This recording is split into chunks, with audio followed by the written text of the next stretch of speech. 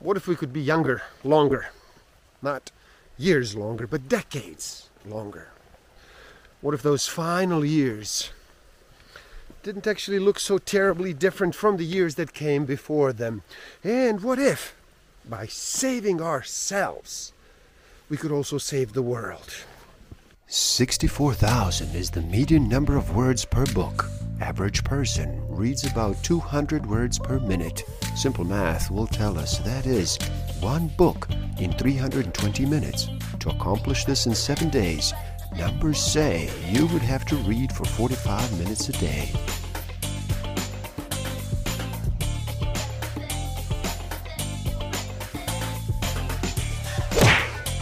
Don't forget to subscribe. Hit that notification button, like, comment, and share.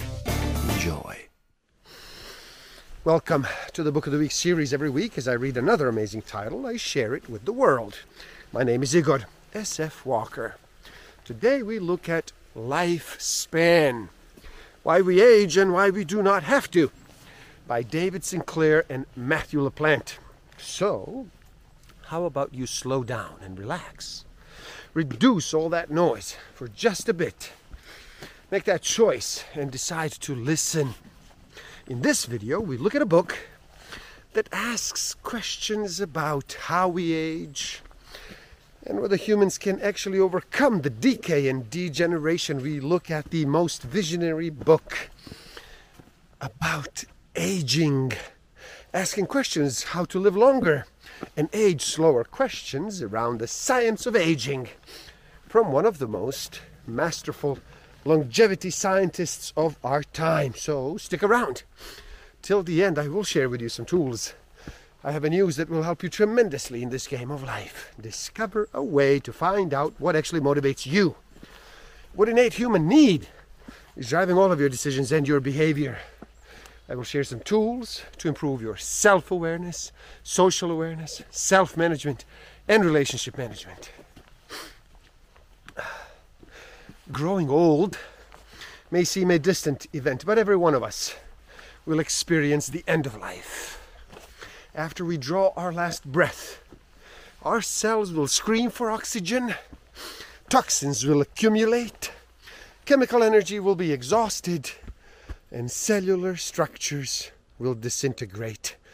A few minutes later, all of that education, wisdom, memories that we cherished, and all of our future potential will be irreversibly erased. What if we could play as children do deeper into our lives without worrying about moving on to the things adults have to do so soon? What if all of the things we need to compress into our teenage years didn't need to be so compressed after all? What if you weren't so stressed in your 20s? What if we weren't feeling middle-aged in our 30s and 40s? What if in our 50s we wanted to reinvent ourselves and couldn't think of a single reason why we shouldn't? What if in our 60s we weren't fretting about leaving a legacy, but simply beginning one? What if we didn't have to worry that the clock was ticking? And what if I told you that soon, very soon in fact, we won't? There's also a difference between extending life and prolonging vitality. We're capable of both, but simply keeping people alive decades after their lives have become defined by pain, disease, frailty, and immobility is no virtue. Prolonged vitality, meaning not just more years of life, but more active, healthy, and happy ones, is coming. And it's actually coming sooner than most people expect. If you are taken back by the notion that there is a singular cause of aging, you are not alone. If you haven't given any thought at all as to why we age, that's perfectly normal too. A lot of biologists haven't given it much thought either. Up until the second half of the 20th century, it was generally accepted that organisms grow old and then die for the good of the species. an idea that dates back to Aristotle, if not even further. This idea feels quite intuitive. It's the explanation proffered by most people at parties, but it is dead wrong. We do not die to make way for the next generation. Your genes, well, actually your ancestors' genes, benefited from building a robust, long-lasting body that could breed for decades, but in return, they could afford to raise only a couple of fleas by year. What is needed is a unified explanation of why we age. Not just at the evolutionary level, but at the fundamental level. But explaining aging at a fundamental level is no easy task. There's never been a unified theory of aging. At least not one that has actually held up, though not for lack of trying. Scientific discovery is never complete. It goes through predictable stages of evolution. When a theory succeeds at explaining previously unexplainable observations about the world, it becomes a tool that scientists can use to discover even more. Inevitably, however, a new discovery and new discoveries lead to new questions that are not entirely answerable by the theory. And then those questions beget more questions. Chaos is ultimately replaced by a paradigm shift. One in which a new consensus model emerges that can explain more than the previous model. In this more nuanced view, aging and the diseases that do come with it are the results of multiple hallmarks of aging. Genomic instability caused by DNA damage. Attrition of the protective chromosomal end caps, the telomeres. Alterations to the epigenome that actually controls which genes are turned on and off. Loss of healthy protein maintenance, known as protostasis. Deregulated nutrient sensing caused by metabolic changes, mitochondrial dysfunction, accumulation of senescent zombie-like cells that inflame healthy cells, exhaustion of stem cells, and altered intercellular communication and the production of inflammatory molecules. Now, is there a singular reason for aging? Yes. Singular reason for why we age. Aging, quite simply, is a loss of information. Now, there are two types of information in biology, and they are encoded entirely different. The first type of information is digital. Digital information, as you likely know, is based on a finite set of possible values. In this instance, it is not in base 2 or binary, coded in zeros and ones, but the sort that is quaternary or base 4, coded as adenine, thymine, cytosine, and guanine, the nucleotides A, T, C, G of the DNA. Now, the other type of information in the body is analog. We don't hear much about analog information in the body. That is in part because it's newer to science, and in part because it's rarely described in terms of information, even though that's how it was first described when geneticists noticed strange non-genetic effects in plants they were breeding. Today, analog information is more commonly referred to as the epigenome, meaning traits that are heritable that aren't transmitted by genetic means. If the genome were a computer, the epigenome would be the software. It instructs the newly divided cells on what type of cells they should be and what they should remain, sometimes for decades, as in the case of individual brain neurons and certain immune cells. That's why a neuron doesn't one day behave like a skin cell. And a dividing kidney cell doesn't give rise to 2 liver cells. With epigenetic information, cells would quickly, without this information, they would lose their identity, and new cells would lose their identity too. And if they did, tissues and organs would eventually become less and less functional until they failed. The other pathway is a metabolic controlled enzyme known as AMPK, which evolved to respond to low energy levels. It has also been highly conserved among species, and with cytines and TOR, we have learned a lot about how to control all of this. Here's the important point. There are plenty of stressors that will activate longevity genes without damaging the cell, including certain types of exercise, intermittent fasting, low protein diet, and exposure to hot and cold temperatures. That's called hormesis. There are steps we can take right now to live much longer and much healthier lives. There are things we can do to slow, stop, and even reverse aspects of aging. But we need to answer one very important question. Should we?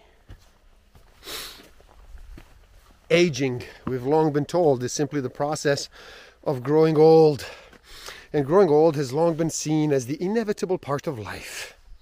We see aging, after all, in nearly everything around us, in particular the things around us that they don't look anything like us. The cows, the pigs in our farms. They age. The dogs and cats in our homes. They age. The birds in the sky, the fish in the sea, the trees in the forest. The cells in our petri dish. It always ends the same way. Dust to dust. Some of the medical therapies in life-extending technologies discussed in this book are already here. Others are a few years away, and there are more to discuss that are decades or so down the road. But even without access to these developing technologies, no matter who you are, where you live, how old you are, and how much you earn, you can engage your longevity genes starting right now. That's what people have been doing for centuries without even knowing it. In these places such as Okinawa, Japan, Costa Rica, Sardinia, Italy, there are, you might recognize them, some of the places that the writer Dan Buettner introduced to the world as so-called blue zones, starting in mid-2000s. Even if we do eat a low-protein, vegetable-rich diet, we may live longer, but we will not maximize our lifespans because putting our bodies into nutritional adversity isn't going to maximally trigger our longevity genes. We need to induce some physical activity too. Now, if that doesn't happen, we miss a key opportunity to trigger our survival circuits further. Like a beautiful sports car driven only a block and then back on a Sunday morning, our longevity genes will go tragically underutilized. Exercise, by definition, is the application of stress to our bodies. It raises NAD levels, which in turn activate the survival network, which turns up energy production, and then forces molecules to grow extra oxygen-carrying capillaries.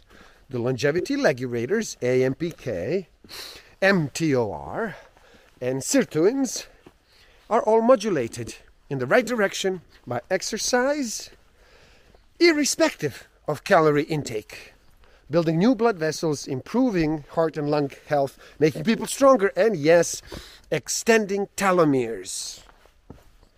As it turns out, exposing your body to less than comfortable temperatures is another way, effective way, to turn on your longevity genes. When the world takes us out of the thermoneutral zone, the small range of temperatures that do not require our bodies to do any extra work to stay warm or cool off, all sorts of things happen. Our breathing patterns shift. The blood flow to and through our skin, the largest organ in our body, changes. Our heart rates speed up or slow down. These reactions aren't happening just because. By engaging our body's survival mechanisms, in the absence of real adversity, we will push our lifespans far beyond what we can today. And what will be the best way to do this? Could it be a souped-up AMPK activator? A TOR inhibitor? A stack or an NAD booster? Or a combination of them with intermittent fasting and high-intensity interval training? The potential permutations are virtually endless. The future looks interesting, to say the least. If we can fix the toughest to fix and regenerate the toughest to regenerate cells in our body, there's really no reason to suspect we cannot regrow any type of cells our bodies actually need. The ethics of the technology become more difficult, though, if reprogramming becomes safe enough to use in a way that is preventative. At what age should it be given? Does a disease have to appear before an antibiotic activator or reprogramming is actually prescribed? If mainstream doctors refuse to help, will people head overseas? If the technology could significantly cut healthcare costs, should it be mandatory? And if we can help children live longer, healthier lives, do we then have a moral obligation to do so? There are 3.234 billion base pairs or letters in the human genome. In 1990, when the Human Genome Project was launched, it cost about $10 to read just one letter in the genome, A, G, C, or T. The entire project took 10 years, thousands of scientists, and cost a few $billion. And that was for one genome. Today, I can read an entire human genome of 25,000 genes in a few days for less than $100 on a candy bar-sized DNA sequencer called Minion that I actually plug into my laptop. That's for a fairly complete readout of the human genome, plus the DNA metamarkers that actually tell you your biological age. Our watches monitor our heart rate, measure our sleep cycles, and can even provide suggestions for food intake and activity. Athletes and health-conscious individuals are increasingly wearing sensors 24 hours a day that actually monitor the ways in which their vital signs and major chemicals are rising and falling in response to the diet, to stress, to training, to competition. As just about anyone with diabetes or HIV can attest, blood sugar and blood cell monitoring are exceptionally easy and increasing painless affairs these days with non-invasive and minimally invasive monitoring technologies, even more available, more affordable, and more accurate. Technology like this has been around for some time. I suppose for people like Bruce Wayne and James Bond, now it costs a few $100s and can be ordered by anyone online. There is no sense in trying to convince people that there is nothing to worry about. Of course that there are things to worry about. Things, you think having your credit card data stolen is bad? That's really nothing. You can always call the bank, get a new credit card. But your medical records, they're permanent.